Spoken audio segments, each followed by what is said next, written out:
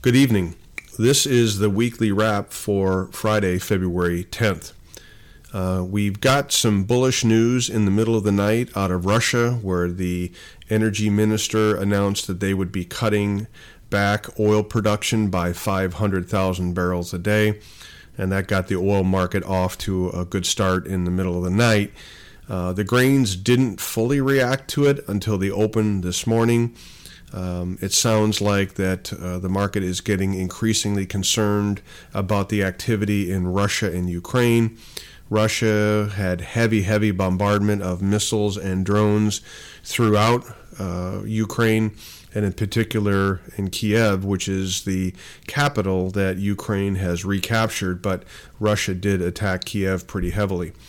And so I think one of the variables that we've been holding on to for a while as a bullish variable, the war in Ukraine, is starting to reassert itself. It looks like it spooked the funds. Wheat was the big winner, up 30 cents on today's close. That pulled corn higher, almost 10 cents, and soybeans up dramatically as well, closing at its highest level at near $15.40 on the March contract. And so that variable is in play. We've got the other two variables, if you remember, are the Federal Reserve slowing its rate hikes. So we got confirmation of that last week with just the quarter point rate hike, and then they won't meet for another couple months. So the rate hikes are slowing dramatically. That has pulled the dollar down, helping the valuations of U.S. exports. And then the third variable is the China reopening, and that continues to be a dominant theme in the world of commodities and commodity analysis. Many believe that it ultimately is going to lead to a large demand pull for all commodities into China. So I think it looks like to me the way this market is setting up is that over the next 30 to 60 to 90 days, we will have all three of these variables firing at the same time.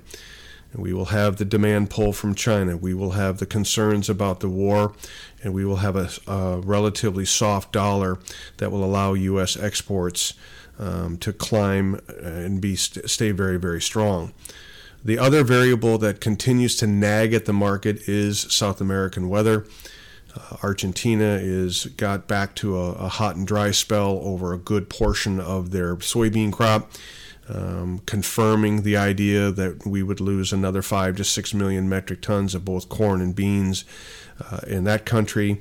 The rains continue to fester in the central and northern part of Brazil, delaying harvest, delaying the planting of the safrinha corn crop.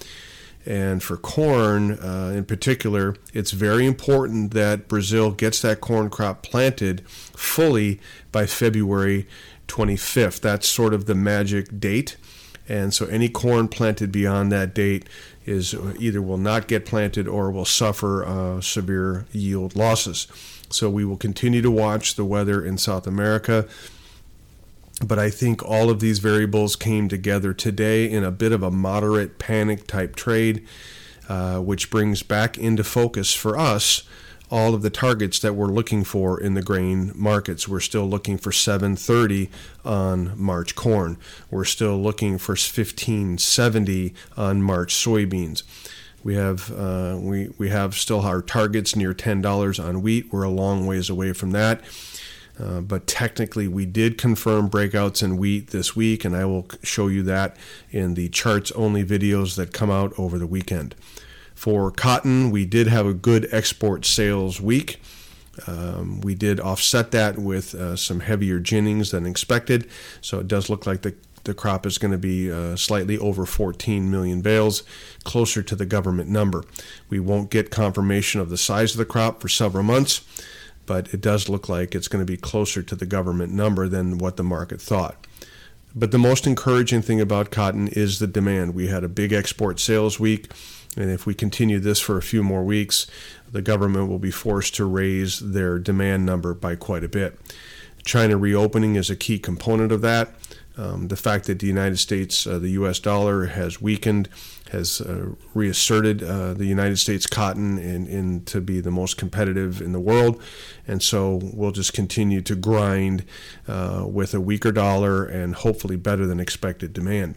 That will ultimately get us through this 90-cent area, get us a shot in marketing cotton in that 95, 96, 97 cent area, and then we will get caught up on sales at that point.